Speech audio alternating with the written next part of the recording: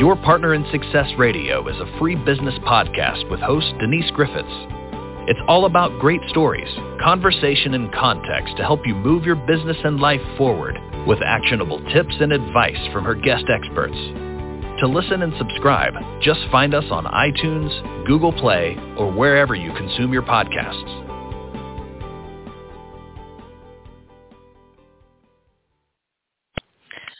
Welcome to Your Partner in Success Radio. I'm your host, Denise Griffiths, and my guest today is visualization, say it for me again, visualization coach Steve Gamlin, who joins me today to show us how to see it, be it, do it, how to get from where you are now to where you want to be. And now in his 17th year as a motivational firewood guy, I love that, motivational firewood guy, he shares his back-to-back basics. Steve, I'm really struggling here today. I'm so sorry. He shares his back-to-basics blend of positivity and humor with corporate and conference audiences around the country. And drawing from a decade in the radio industry, 7 years of stand-up comedy, and a 30-plus year of personal development journey, he teaches his clients to see their desired outcomes, understand their why. We hear a lot about that these days, and then build action plans to achieve them utilizing his Vision Board Mastery Program, as well as live and virtual events. Steve, welcome to Your Partner in Success Radio. I cannot talk today, so you're going to be doing a lot of talking so to just cover up my boo-boos, but it's good to have you here. It is great to be here, Denise. Thank you so much for having me. And believe me, you didn't make any more mistakes than anybody else ever makes doing that. So through the magic of just being a very cool person, I'm happy to be here, and I think you're great. Thank you. It's my show. I've been doing it for 13 years. You'd think I would just be smooth as glass. I'm not. So here we are. We're here to have a good time and just enjoy it, because you're talking about a topic that I firmly adhere to. I believe in it. I understand it. And I think from the conversation that you and I had not too long ago, honestly, we should have recorded that pre-interview. We had a ball, and I didn't make boo-boos, but I wasn't on the radio. So there's that. Darn it. But anyway, we talked about a lot. We talked about the secret. We talked about the law of attraction. And I know that you had a lot of issues before you kind of stumbled into this. Yeah, I think you had problems in your marriage, you had trouble in your, personal life. We can talk a bit about that. But what got you going on this? The personal development stuff started back, in my early 20s. I mean, late night, I'm home at the end of a long day, and I see this guy named Tony Robbins promoting his Personal Power 2 cassette, dating myself here, cassette program. And I think I put $182 on a credit card that barely had any room on it, and that's where the personal development journey started. And I really liked what Tony was saying and the way he said it, because it was very basic for him back then. I'm not as big of a fan anymore, but the early stuff really spoke to me and said, all right, I want to have a purpose in my life. I want to go after what I want and take the action. And if you're going to be in the river, at least give yourself a paddle and have some control over where you want to go and not just sit there along for the ride. And I did a lot of reading, did a lot of introspection, took a lot of notes. Gosh, I've been keeping journals for almost 30 years. And I wound up following my dream of being on the radio in my mid-20s. Did that for 10 years, got burned to a crisp, physically, mentally, emotionally. My marriage was falling apart. And in the course of a year and a half, I blew the whole thing up. Career gone, first marriage gone, pretty much bankrupt. And then So you were devastated. Yeah. Always trying to find the positive. Even if I didn't create the positive stuff, I tried to keep my foot in the positive pool. Right. I mean, gosh, some people think, you read this book or you go watch The Secret and your life is perfect. Oh, my God. These things are going to show you how screwed up your life is. But they'll show you a way to put it back together if you're willing to do the work. And you have to understand, I mean, you're talking about, personal development, self-improvement, Tony Robbins and cassettes. Listen, I started my journey with a cassette. a group of cassettes. I was at a garage sale, and I don't know how I got there. My car always just took me to these places. I wasn't looking, but I saw this little binder, which is still in my office closet, by the way, little plastic binder, and I opened it up, and I think it had 6 cassette tapes in there, and they were from Zig Ziglar. I didn't know what a Zig was or a Ziggler. I had no idea, but it was 50 cents. The tag is still on there, and I thought, what in the heck is a Zig Ziglar? And, it was in my wheelhouse. I could afford it. I had 50 cents. So I bought it, cassette in the car, because we had cassettes back in the day. And I started driving down the road. I had to pull over and just stop and listen to this incredible voice. And I just sat there in the car with the air conditioner running. I live in the South. Your air conditioner runs anytime you're in the car. And I just sat there with my mouth open for a long time, and that started my journey. So I know what you're talking about. Yeah. All of a sudden you get, there are some people out there, believe me, there are, as Larry Wingett, who we both adore, Larry calls them the motivational bozos, the I can change your life, just invest in my platinum program. But then you get the classics like Zig and Brian Tracy and these other people who, they created their messages and they crafted them decades ago, but yet you could pop them in now and they still speak to you. And I really respect that about kind of the statesmen of the personal development world. There are just too many motivational bozos out there, and I do my best to not be one of them. Do you ever listen to Earl Nightingale? I love him. I have. Mm-hmm. He's terrific. But I understand what you're saying, because if you look at a lot of what the early Zig Ziglar, Brian Tracy, all of these people, nothing has changed. They stayed true to their message, and it resonated then, and it resonates probably, for me anyway, even more now as the world changes and spins on its axis, or we're just noticing how much it's changing. But their messages were so true that you can hardly avoid them if you're paying attention. And there's so many flash-in-the-pan one-hit wonders now. These people that write a book, and it goes viral, or it's an Amazon bestseller for 15 minutes on a Saturday morning at, between 3 and 3:15 a.m. And all of a sudden there's a latest greatest golden child. But these guys, even though most of them have now passed, their legacy and their organizations continue on because they had rock solid information that doesn't change with the times. It doesn't change with the flashy colors. Just because we're in the digital age now, it doesn't mean that anybody with a great website and all this flashy video production is any better. I actually tend to listen to the tried and true, the masters, who are still carved in the rock of personal development, and not just a bumper sticker like so many people are these days. Exactly. Napoleon Hill, Wallace Wattles. Surprisingly, a lot of people don't really know who Wallace Wattles was, but, he was around the same time, maybe a little bit earlier than Napoleon Hill. Everybody knows who Napoleon Hill is. Everybody. And what he had to say then is still as relevant now as it was way back in the day, and it always will be, I think. Yeah, because it's a back to basics. It's not so much a broad brush, but it's got a lot of the key elements that will build any machine that'll run today. If you plug in their stuff, put yourself into it, you can still apply all the basic lessons of books like Think and Grow Rich, because they're evergreen, they're endless, and they're just so basic that if you apply them, you're going to get somewhere, but you have to be willing to do the work. This whole snap your fingers, instant success thing is such a bunch of crap. And I hear it all the time. And people ask me, so if I take your program or come to your event, is my life going to be better? Not unless you take what I say and do something with it. Sorry. Yeah, there has to be action.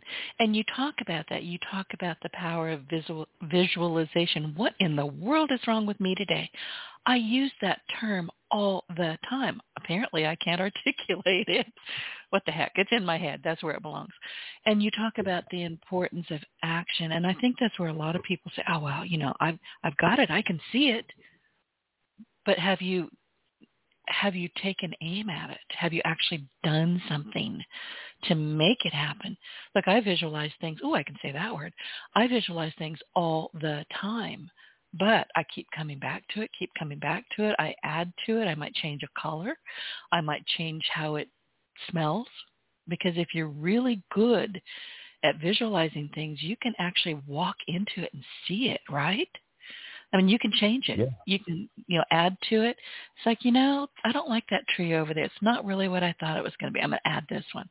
If you're trying to build a house, if you're trying to do landscaping, whatever it is that you're doing, you have to see it before you can take aim at it. So I am going to turn over the microphone to you and let you tell people how we need to see it and how we can give ourselves more options and more opportunities. The first question I ask a lot of people, and I'll say that exact same thing. I'll say, all right, think of a goal in one area of your life. And so many people think it's work-life balance. And I say, look, here's your life: career, your finances, your physical health, your emotional well-being, your spirituality, your relationships, your ethics, morals, and integrity, your connection with the world in a real way, your education. What are you learning? And material stuff gets tacked on at the end. So I say, think of one goal in one part of your life. Got it? Good. What does it look like? And then they'll start to describe it. I say, okay, what's it going to feel like when you have it? What does it sound like if there's an auditory component to it? I mean, if it's a degree you want to get, all right, how loud are you going to scream at your graduation when you get handed that thing and jump up and down? And they say, all right, and they're smiling. And I said, what does it even smell like? And some people say, my goals don't smell. You go, well, okay, describe where you're going to be and what it's going to be like when you achieve it. If it is that degree, and you're going to be on the lawn of a local college at a commencement, getting it, how cool is that fresh cut lawn going to smell when you're walking up there to get your degree? And then people start to go, oh, it's this whole experience. It's never just the thing. It's, what does it look like, feel like, sound like, smell like? And who are you going to become in the process of achieving this? And my biggest knock on The Secret is one of the main characters was a genie in a magic lamp. And it got too many people thinking, and too many already do, if I just wish for it, it'll happen. Oh, the law of attraction. Yeah. I use that. Right. I just think it's going to show up at my door. No, it's not. I mean, come on. People say, I want to be a millionaire. I'm like, great. Did you buy a lottery ticket? Nah, I'll never win.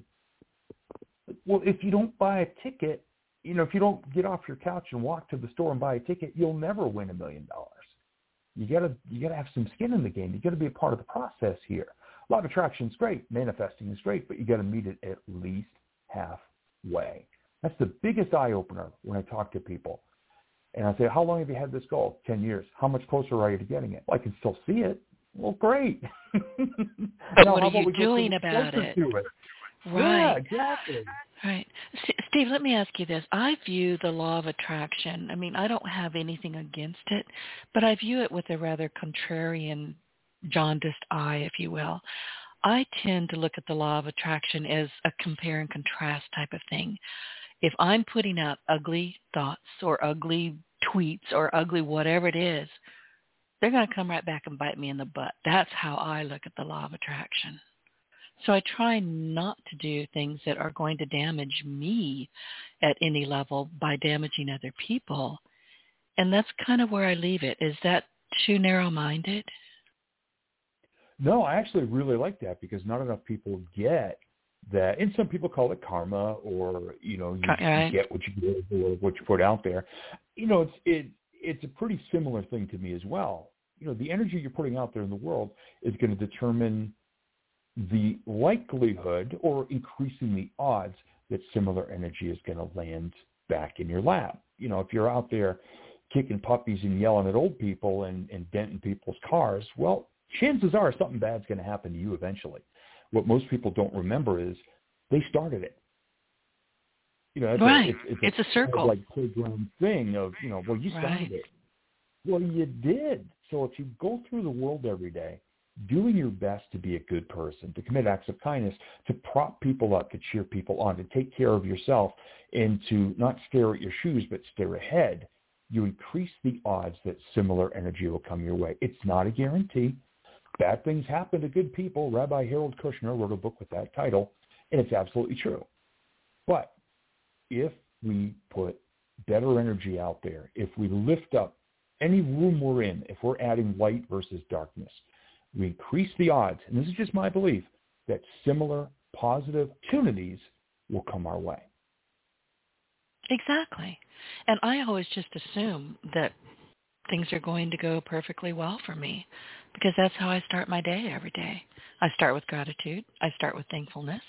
I do my best to be a decent person. I have moments where I'm like, you said what? What? Okay, bring it on. I'm going to bloody your nose, and I will. It's just, but the thing is, I think a lot of people don't understand that really all we are, and this is my opinion, and probably, a lot of other scientists' opinions, which I am not, but we're energy. The world is energy. Everything we do is energy. Why do you want to wallow in a vat of garbage energy? I don't get it. I never will understand it. Yeah. Well, Jack Canfield calls people like that the Ain't It Awful Club. And I love how he described it. You're at the bar and you hear one guy said, oh, my day was horrible. Listen to this tale of woe and how much my life stinks. And then somebody else goes, you think you got it bad. And they're trying to top each other by having the worst day or the worst life or the worst luck or whatever. Whereas I'd rather be at the other end of the bar celebrating people. Hey, this great thing happened to Denise today. Oh, my gosh, Denise, that's great. And then you say, hey, thanks so much. But did you hear about what happened to Steve today? And it's almost like we're raising the bar on purpose. And one of the things I love to do most, in addition to gratitude, which you already mentioned, I do that every morning, pen to paper. I love to cheer people on throughout the day. If I see somebody on social media that achieved something, if I don't have time to shoot a quick little video or audio message, I'll at least put a post there and say, hey, that is awesome. You just made my day. You just gave me hope for my day. Congratulations. Or if I see somebody down, I'll just reach out and try to pick them up with a kind word or an offer to get on a phone call or just to say, hey, you know what? That was yesterday. I know you can make a better day happen. And just try to plug in and up the wattage of as many situations as I can without sounding like a unicorn riding guru that farts rainbows and glitter, because I'm not one of those. I had to mute to laugh. Sorry about that. But, and this is going to go back to what we were talking about in the very beginning. What brought you, what you described just now is perfect. I love that. And I try to do the same thing. I don't understand envy. Somebody will say, oh my gosh, after 10 years, I was able to buy my dream home. We're calling it a mini mansion. And you look at pictures and by golly, it is. I think that is fabulous. I'm like, oh, whoa, good for you. And this has actually happened this morning from another, previous guest of my show. I am so delighted for him and his wife. And a lot of people will go, yeah, well, good for you. I don't get that. But I wanted to go back a bit because when you started, you were the guy at the bar going, oh, my God, my life sucks. My wife just left me. And now you're this different guy. How did that happen? We talked a bit about it, but what hit you in the between the eyes and said, you can't keep going like this. You've got to do something different. Yeah, in the early 2000s, I was at the end of my 10-year radio career, and I'd worked about 15 years worth of hours, had a DJ business. So in addition to working 50, 60 hours a week, I was DJing pretty much every weekend, events and weddings and stuff like that. So I was absolutely fried. My first wife and I were not communicating, just burned out. Financially, I was not doing well. And I just pulled the pin and let the grenade blow. Ow. I quit my radio career without a full-time job. Marriage ended shortly after that. And I just sat in the ashes for about a year, just trying to think, what the heck did I just do to my life? And where do I want it to go from here? And I remember people ask, what was the moment? I'm like, I know exactly the moment because it happened in August of 2003. On a very humid afternoon, I decided I had $3 left in my pocket, and I went and just wanted to take out my frustrations on a bucket of golf balls. at a driving range. Now, I'm a horrible golfer, so I went to the farthest tee box on the property, which happened to be under some power lines. So these big, giant metal poles and all these electrical wires above me. Thunderstorm came ripping through. So here I am, barefoot in the wet grass, under power lines, in a thunderstorm in the pouring rain, hitting golf balls as hard as I can. And everybody but me ran away from the storm. And I just held the club up and looked and just laughed. And I said, go ahead. I dare you. Just go ahead. Hit me. And so I finished my golf balls. And then I looked and I saw 2 full buckets of golf balls that got left behind by 2 other gentlemen who ran from the storm, and they took off and they weren't coming back. So I hit their golf balls too. And at the end of an hour, I couldn't even lift my arms. And when I got to my car and opened the door, the sun came out and I just started laughing. I'm like, well played. And I just started working with a brand new life coach at the time. I was actually, I think, his first client. So he was test driving everything he learned on me. And he said, so how was your week? And I told him that story, but I made it as funny as I could. It was really self-deprecating, but it was really funny. And he said, I got 2 questions for you. Have you ever, thought of being a stand-up comedian? And the other one, have you ever thought of being a motivational speaker? And I said, you know what? Yes and yes, but I have zero idea how to do it, and I don't know if I'd be any good. He said, you got the tools. He goes, you just got to sharpen them up. There's a stand-up comedy introductory class at a local community college that started 2 weeks later. He had the brochure on his desk. And then he asked if I ever heard about Toastmasters. And I said, well, yeah, it's kind of where they teach you to be a speaker. And he said, yeah, they'll help you craft your stories, use your voice, use your body, your physicality, and just build something really cool. He goes, I think you'd be great at it. And within a month, I was attending both. And within a year, I had been paid to be a comedian, not much, and to be a speaker, even though I wasn't very good. So it was kind of like that person asking me or almost believing in me when I didn't, that gave me that nudge that said, well, okay, well, Coach Dan thinks I can do it. I'll go for it. And from the first moment at both places, comedy class and Toastmasters, I knew this is what I wanted to spend the rest of my life doing. So you were able to take, and he was able to see parts of you that you weren't really utilizing. Humor, levity, sarcasm, which we all love. It's my second language. Well, it's my first language. But sometimes it is. And I have a subset in sardonic. I'm very good at it. Although every once in a while I'll be so sardonic that I have to ask people, was I just too subtle? Did you not understand that I was insulting you? Like, darn it, that was a waste of a good jab. but seriously, it sounds like it was time. And I think timing is everything. We all kind of hit several times in our lives, not just one, where we're hitting those golf balls and just defying somebody to strike us and see how we like it. So have you had moments like that since? Or was that the one where you just went, okay, I got it. I'm listening. I'm paying attention. Now I'm going to go do. Well, I've had many since. Somebody once asked me, so did you soar out of the ashes like a phoenix, the mighty phoenix? And all of a sudden it's like in the movies where the clouds part and you hear the angels go, ah, and like the hero comes back and he just lives forever. I'm like, and I used to have a keynote speech that was called, some days your phoenix rides a pogo stick, because you jump out of the ashes and you pull back into the fire and you burn all your tail feathers off again. Right. And then you jump back out. I said, the key is to just keep bouncing back higher every time. And the beautiful thing about your tail feathers, and your tail feathers are your skills, your confidence, your attitudes, your just feeling about yourself, is every time they burn off, they grow back and they're stronger and the colors can be more beautiful. So I used to love delivering that presentation because so many people related to it. And they said, I've been in the fire for a while, or what some people used to say is, I never took the risk of quitting a career or going after my dream because I was afraid that I would fail.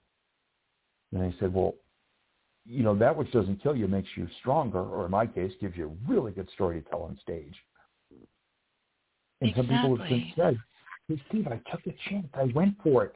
And I'm not telling everybody to quit their job and follow their dream, but make it a side hustle. Or in the case of a recent client, they said they would love to leave corporate America and volunteer full-time at animal shelters and rescue animals.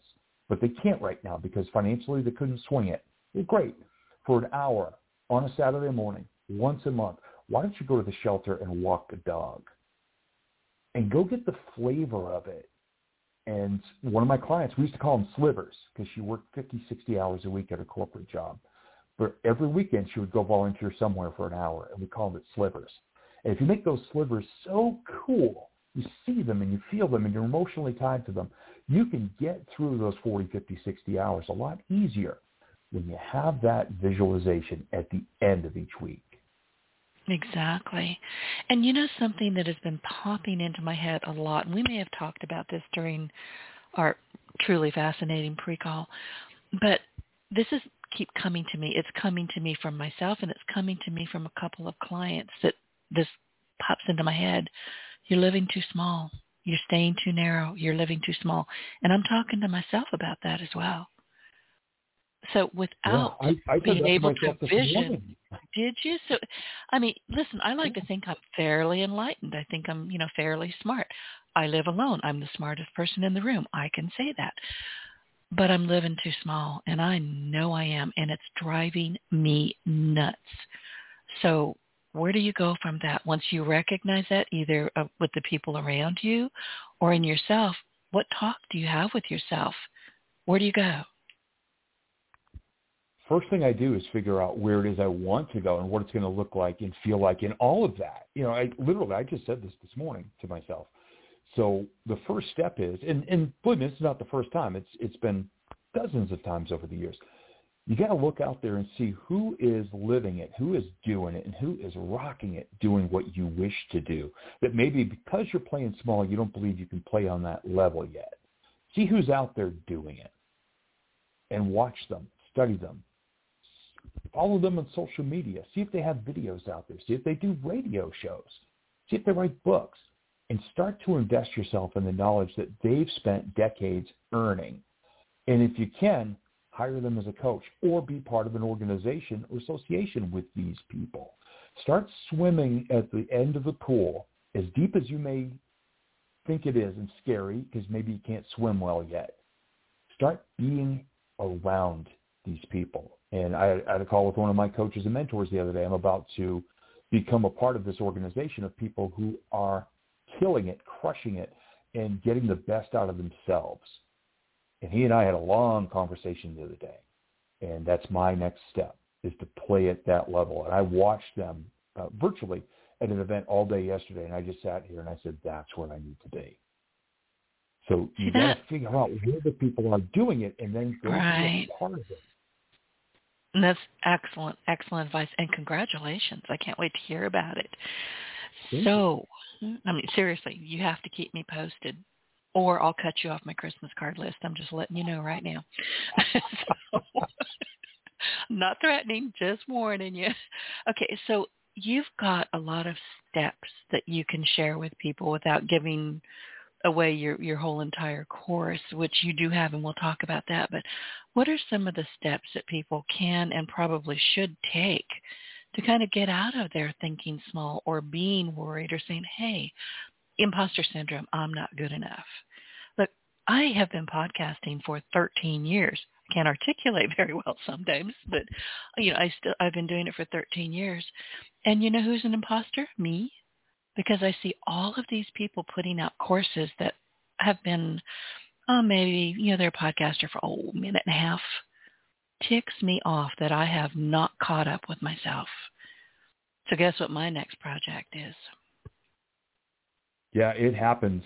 Believe me, I've got the name badge that says imposter on it, and it's written in Sharpie because I've worn it so many times over the years. And I think we all do. And anybody who says they've never struggled with imposter syndrome was either born with double the confidence, like they should have been twins, but they got both doses, or they're lying. Because if you're growing, you're always going to feel that you're maybe not worthy of that next level yet, which is what makes you bust your butt to get there. And the number one place for people to start, in so many programs out there, the reason I created mine the way I did was because so many others don't. You have to understand where you are right now. And so many people don't. They just say, well, right now my life blows and I want it to be better. No. All the areas of life that I spoke about earlier, that I mentioned, career, finances, health, emotional, physical, relationships, connection, all of that. If you're a mathematical person, great. Grade them all on a scale of 1 to 10 of where they are now. If you are verbal and descriptive, like I like to be, start to describe what your life looks like, feels like, sounds like, smells like in all these areas. Where is it? Are you happy with it? Do you wake up every day happy, or do you wake up feeling like there's a gray cloud over your head? Really be brutally honest with where your life is right now. And that's point A. Because too many people are just punching an address into a GPS, and they don't know where they are now, so they don't know how to get there. You need both. You have to know where you are now to be able to determine how to get to where you want to go. Not enough people do that. And a very important word you mentioned earlier is why. Knowing why you want something. And a very not acceptable answer that I used to get a lot, I said, well, why do you want that? And they go, because my life sucks. Well, okay. What about your life sucks? And how are you feeling? Don't just broad brush it like that. Just tell me where it's at right now. Because if you put in that first point and then you say where you want to be, you start to map out the action. And if you know why you want to get there, as many trees as there are falling across your path, as many things that get in your way, as many people that try to drag you off your course, if you are so gut checked as to why you want to get somewhere, you'll go over, under, around, through, whatever to get there if your why compelling enough. I had a why about a decade ago where I went to my doctor in September and he said, okay, look, we're going to put you on medication. Your cholesterol is almost a perfect bowling score, which that's not the machine you want the high score on. And I said, well, okay. He said, we're going to put you on this medication. I said, I'd really rather not, because it was fairly new and we didn't know the side effects of it. He goes, all right, you need to lose 20 pounds by Christmas. I'll give you 3 months. Go to it. And he says, if you don't, 10 years from now, you are on the very likely to have not even a tickle stroke, a major stroke category. Wow. So there's your why right there. You want to stay alive. That's a pretty important one. So the very next day, I went to the gym. And I'd had a membership for years, but the computer laughed when I swiped my card and it tried to calculate how many days of the game I was there. I'm like, I think I just made the computer laugh over there. So I met with the nutritionist, and I said, here's my situation. You have the knowledge. What foods do I need to eat? I need to lose 20 pounds. I also need to knock my triglycerides down and my bad cholesterol numbers. And she said, how long do you have? I said, 3 months. She goes, it is doable, but you have got to work every day. Great. She printed out a list of 4 or 5 sheets of all the best foods to eat. And then I met with the fitness trainer. I said, look, I need 3 alternating workouts because I get bored very easily. Got those. Great. Got up the next day, went to the gym, did my first day's workout. Did about 4 minutes on the elliptical and thought I was going to die and went home. Within 3 weeks, I could do 45 minutes on the elliptical, and the weight started coming off. And when I went back to the doctor the week of Christmas, and he weighed me, and he goes, 19 pounds. Good job. Almost made it to 20. He looked at my blood numbers. I had cut one of the numbers, had been 150. I think it was triglycerides. It was down to 75. And he just shook my hand. He says, get the hell out of my office. He goes, just keep doing what you're doing, and you won't have to deal with medication. And he said, so most people come back in 5 pounds heavier. He goes, right. I just give them the pills. But I knew especially during a holiday. Busted my butt to hit those numbers because my why was strong enough. And I'm guessing that your why is still that strong and that this became a lifestyle rather than, okay, I've got 3 months to make this guy happy. Yeah, believe me, it's had ebbs and flows. I was saying earlier this week, somebody in the National Speakers Association was speaking with somebody and they referred to speakers as elephants. And I said, hey, I take offense to that. I put on a few COVID pounds, but I'm not an elephant. I'm just a plush-striped zebra. So as soon as I get, my second shot, I'm going back to the gym because obviously this past year, it has not been on my list of places to go just based on my personal beliefs. And so there's been a few pounds that crept back on this year, but I'm looking forward to getting them back off to bring me back to the energy level that I had prior. Exactly. And I was talking with a friend of mine. We're doing a mastermind. We're creating our own mastermind. And then as we hone it and define how we can help other people, we'll be letting other people come in. But right now it's just her and I. And we were talking about energy and, how if you get a little bit too much weight going on, if you have too much inflammation going on in your body, you're thinking it's hard to actually think rationally sometimes or stay focused. And that's a big why for me right now. I mean, I'm having trouble articulating. I'm having trouble focusing. And I know it's because I'm not moving. So I'm just signed up yesterday for 99 walks, I think it is. My dog's like, all right, we're going to walk every day. Okay. Because I haven't even been doing that. I mean, it's just, she's got a big backyard. I just cut her loose out there. But my dog and I are going to go walking. And we started last night. I hated it. Hated it. You know why? Because we've had months of low humidity. I live in the deep south. I don't know how the state ever got populated electricity. That was spousal rape. I don't care what anybody says. But anyway, when it gets really humid, I just about half die. I mean, it's like walking outside into a wet wool blanket. Guess what last night was? The first humid night in months. I cursed the whole way. I walked 3 miles. I did a lot of bad words, but I did it. Yeah. Then I came home, jumped in the shower, and pretty much just died on the couch. I'll go do it again tonight. We'll see. Yeah.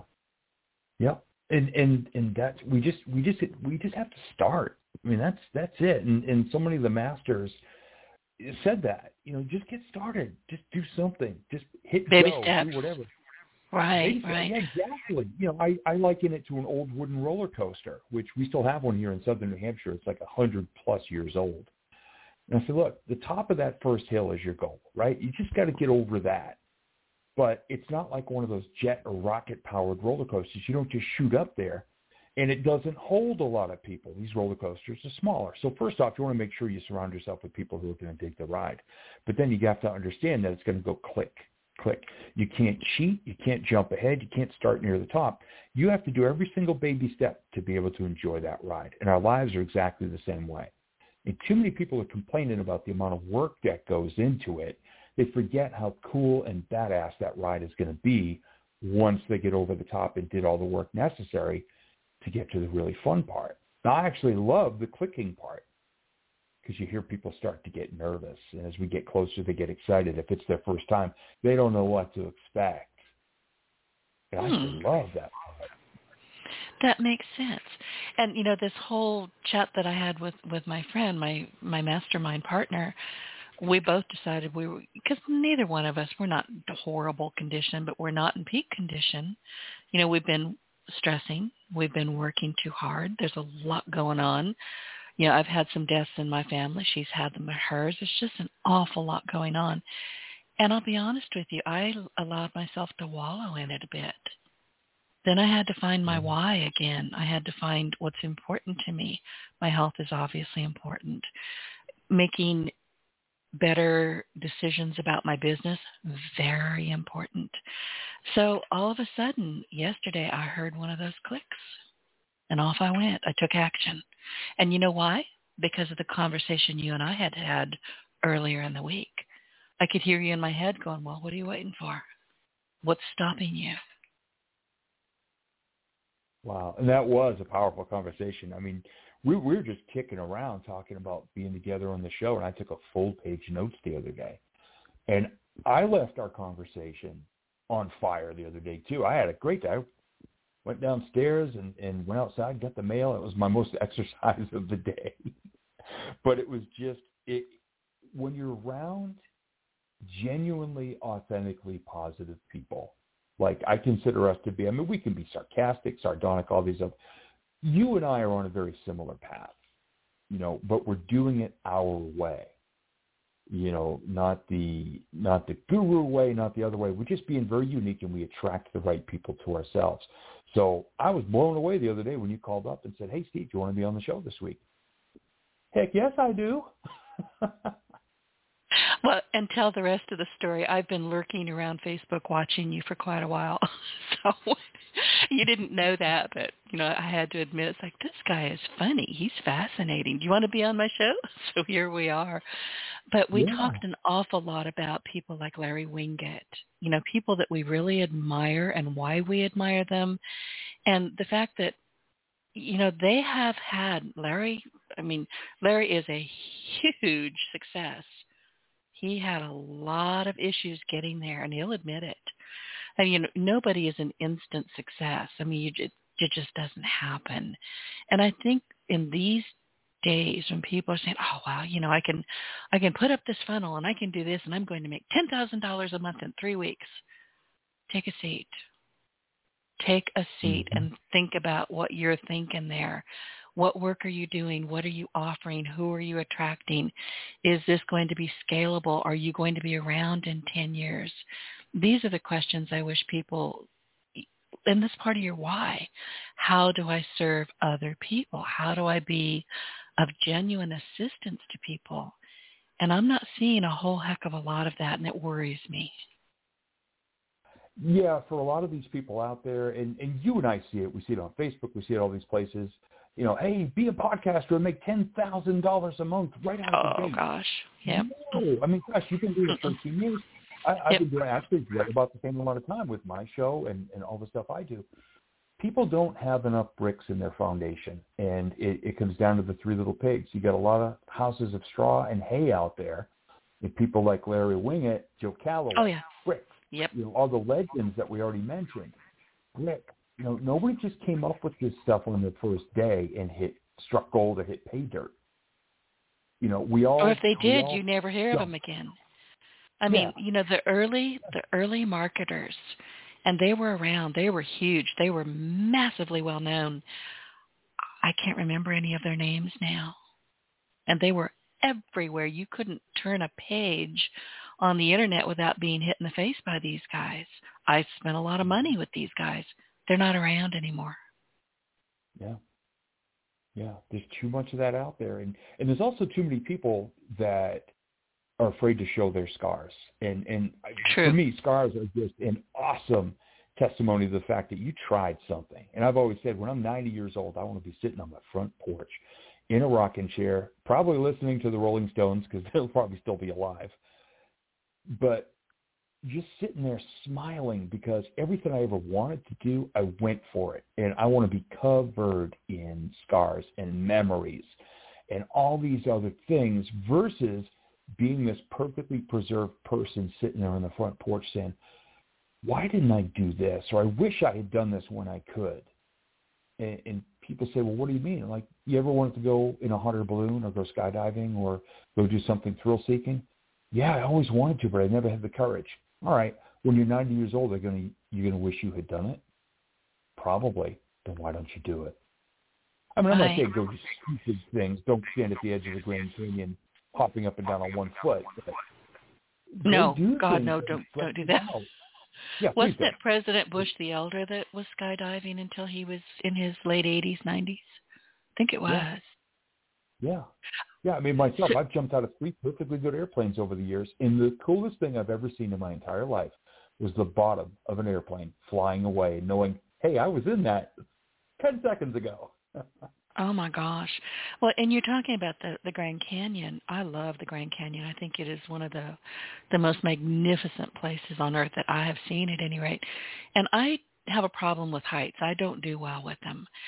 I don't even go in my own attic. I hire people. It's like, nope, I got up 2 steps, I'm done. I'm going back down to the concrete.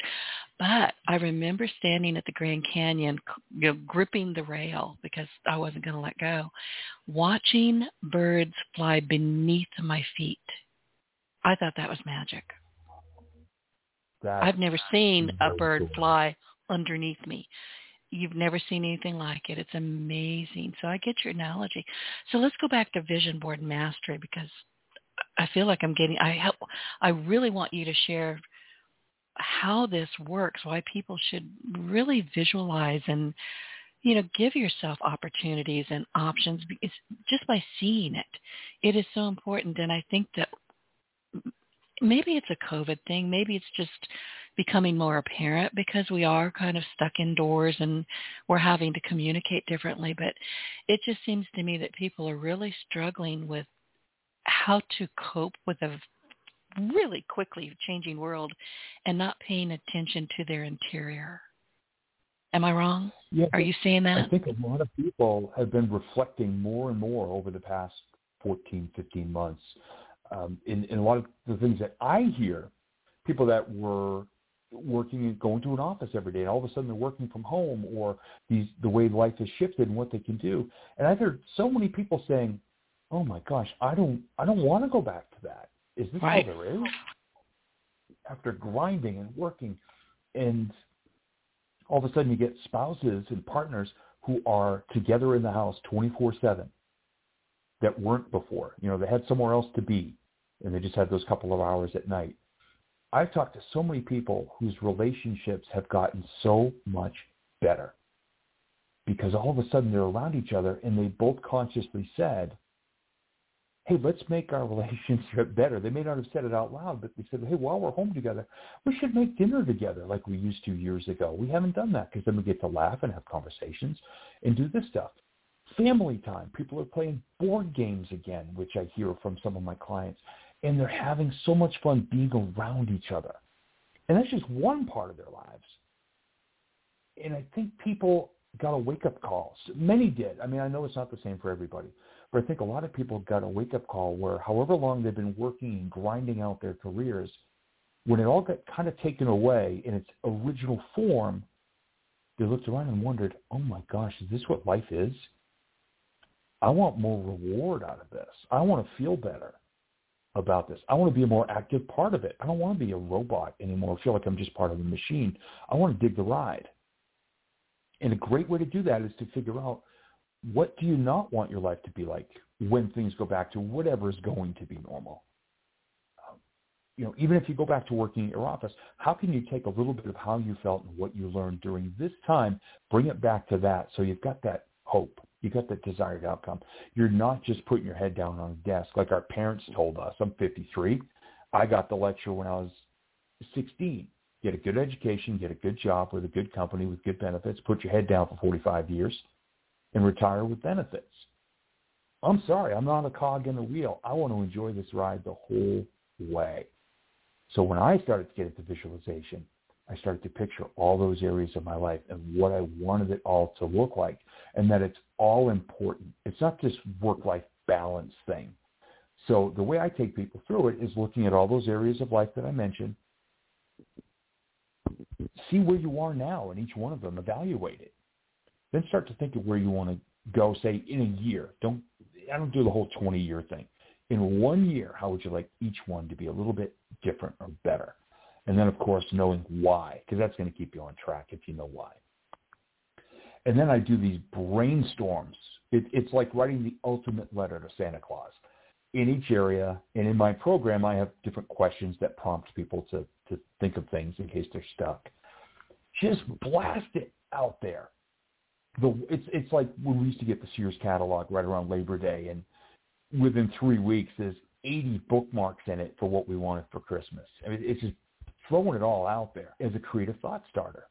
And then you start to pick, all right, what is the one thing in each category that I want to set as a goal for this next year? Just start with one. Make sure each category has one.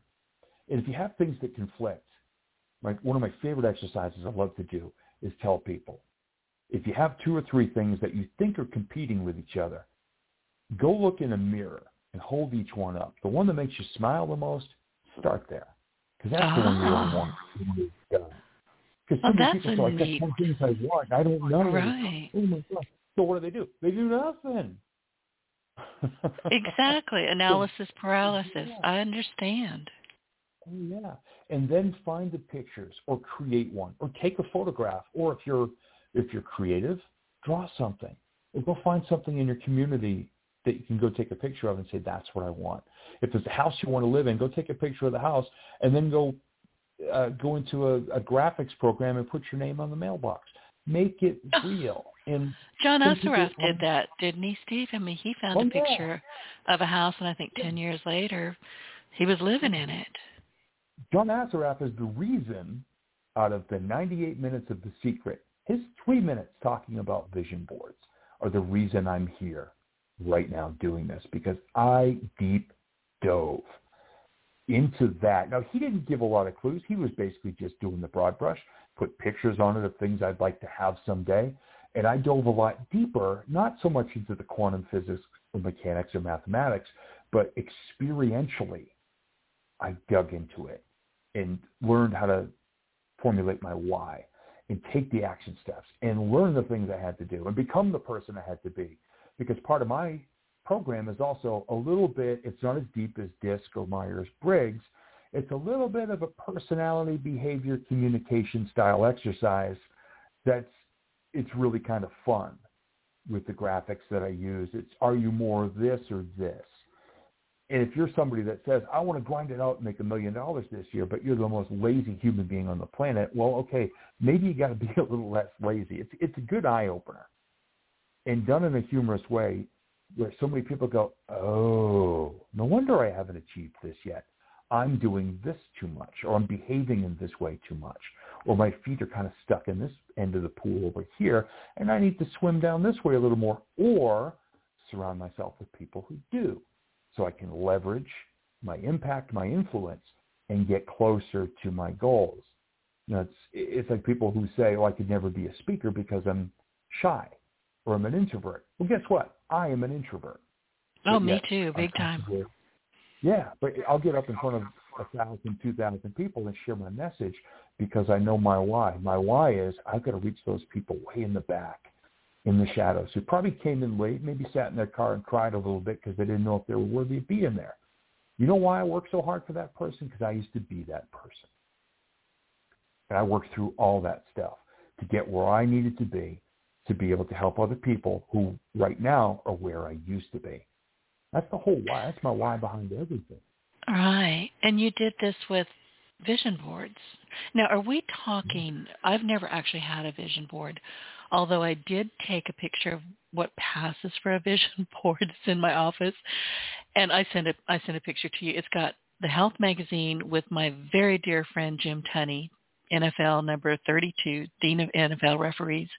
And then everything else on there is a Larry Winget postcard. That's my vision board. These are people I admire. And, you know, I look up and see them and say, yeah, I want to be like them. I admire the heck out of these people. That's about as close to a vision board as I've gotten. So let's talk about what your vision board looks like, because I think yours is a little bit different than what people are experiencing, or they expect at any rate. Yeah, I mean, for me, somebody asked me one time, what's a vision board? I said, well, it's a wall-mounted GPS for the rest of your life if you do it right. Oh. Think of where you want to be. These are the destinations. I mean, you're walking around in your skin and bones all day long. You're walking somewhere. This is just like a map of where you want to go. It's all your desired outcomes. And again, we work with all those different areas of life that I mentioned earlier. Whatever is most important to you, I encourage you to make that the centerpiece. Now, for me, it's me and my wife, Tina, because I spent several years working on myself to be the ultimate version of me that would attract the type of partner I wish to have in my life. And our 14th anniversary is this June. So that's congratulations. Thank you. With the words love and just who I want to be and how I want to be, all around that. And then outside from that extends into my career, my physical health, the emotions I want to feel on a regular basis. I want to laugh. I want to be happy. I want to be caring. I want to have empathy. I want to commit kindness. Different financial goals are out there. What do I want my business to look like? If I'm going to write a new book this year, I mock up a cover of a book, and maybe I'll write number 1 bestseller, which means I got to get out there and leverage my connections big time to keep doing that. And this is actually, out of the 10 steps in my program, gathering the pictures and putting them on a board is steps 7 and 8. Really? Not just, we hear the, hey, Steve, we're having a vision board party. And I think I shared with you the other day, I actually launched a T-shirt line that says, right on the back of John Scott's sign, it says, friends don't let friends attend vision board parties. I saw that and laughed. I used to get invited to them all the time. I said, what part of introvert don't you understand? No, but thank you. Yeah. Well, that and the marketing's all wrong. They go, hey, we're having a vision board party with wine, cheese, crackers, scissors, and glue sticks. I'm like, well, wine and scissors are probably not a great combination, although you can not with wine. Put your eyebrow back on. And I run with scissors, so no, again, thank you very much. Yeah.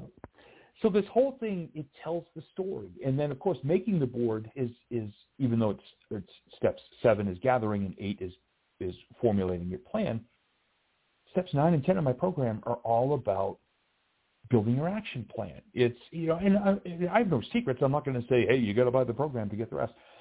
You talk about the actions, the resources, and the connections that you have to establish. Now, I've formalized the plan and make it easier to navigate in the program, but that's basically it. You start to think of the people you're going to have in your circle, people you're going to have to align with to get to certain places, like I'm doing right now to raise the game in my business. I'm joining this organization, this group of people who are out there crushing it, and they are a family. It's not just buy into our program and see results. Become part of this family. Put in the effort, and all the resources you need are here. You just got to build the relationships. So you think of those things.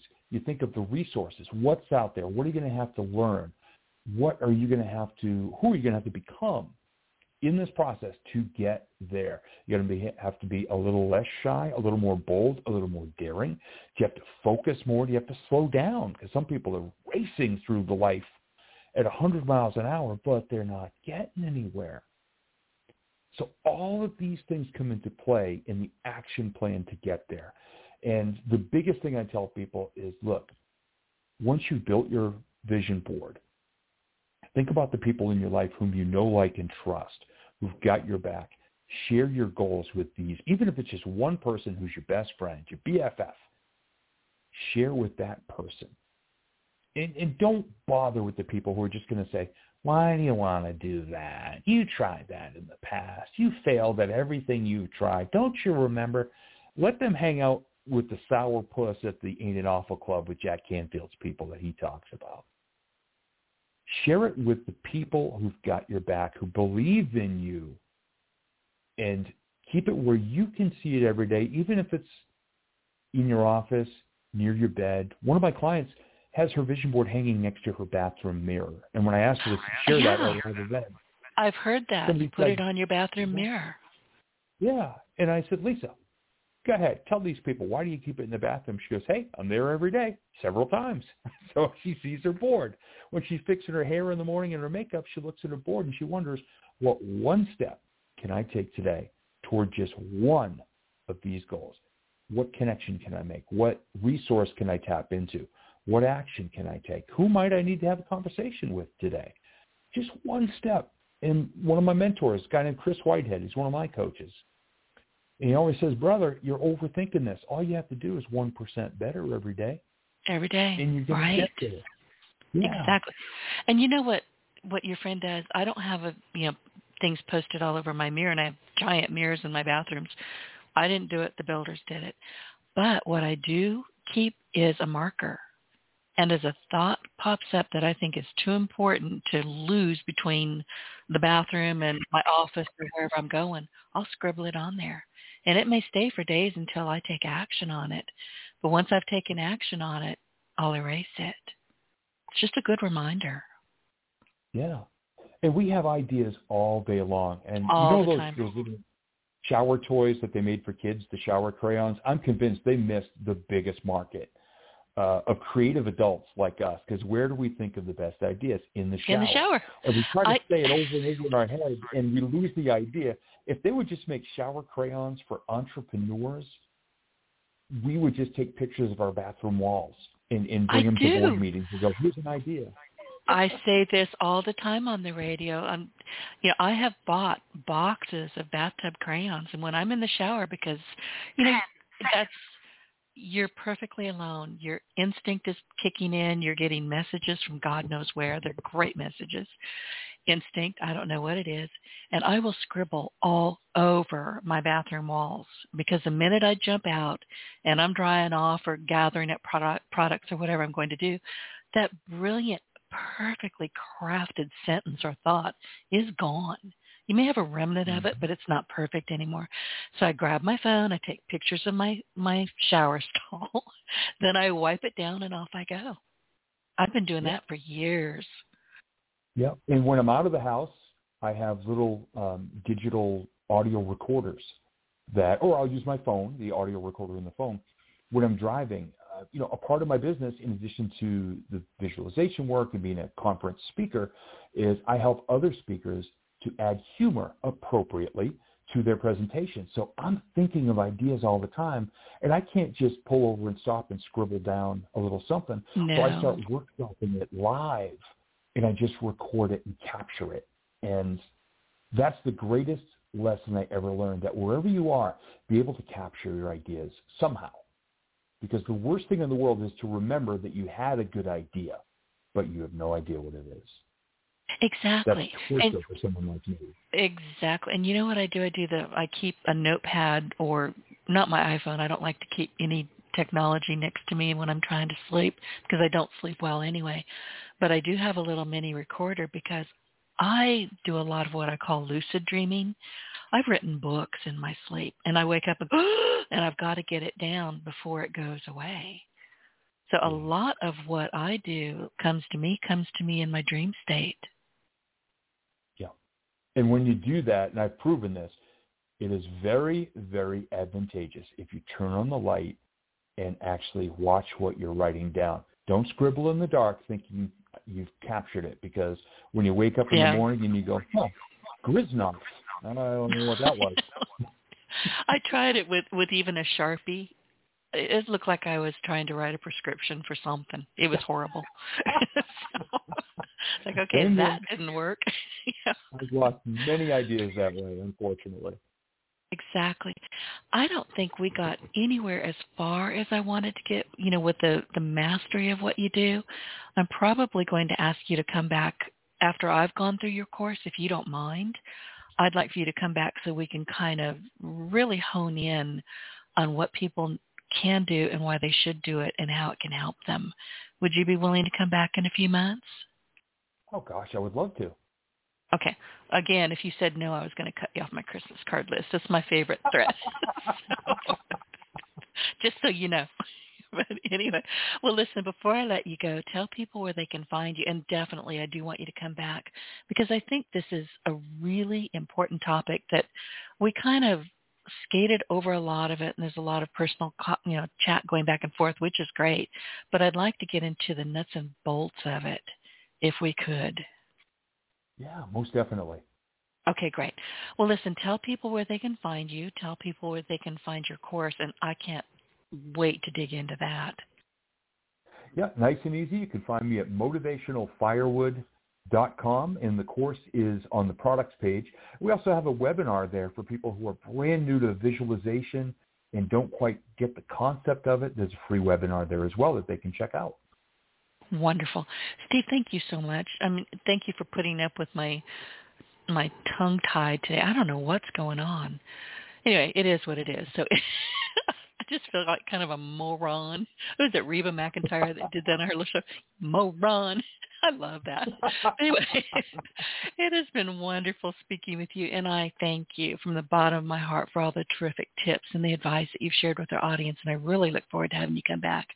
And before we say goodbye, I would like to remind our audience to be sure to look for us on iTunes, honestly, Audible. We're everywhere, just anywhere you consume your business podcasts. Just look for your partner in Success Radio and take us along on your success journey. Steve, thank you. Absolutely. Get your voice heard. If you would like to launch your own far-reaching podcast, contact Denise Griffiths at yourofficeontheweb.com and go to the podcast tab.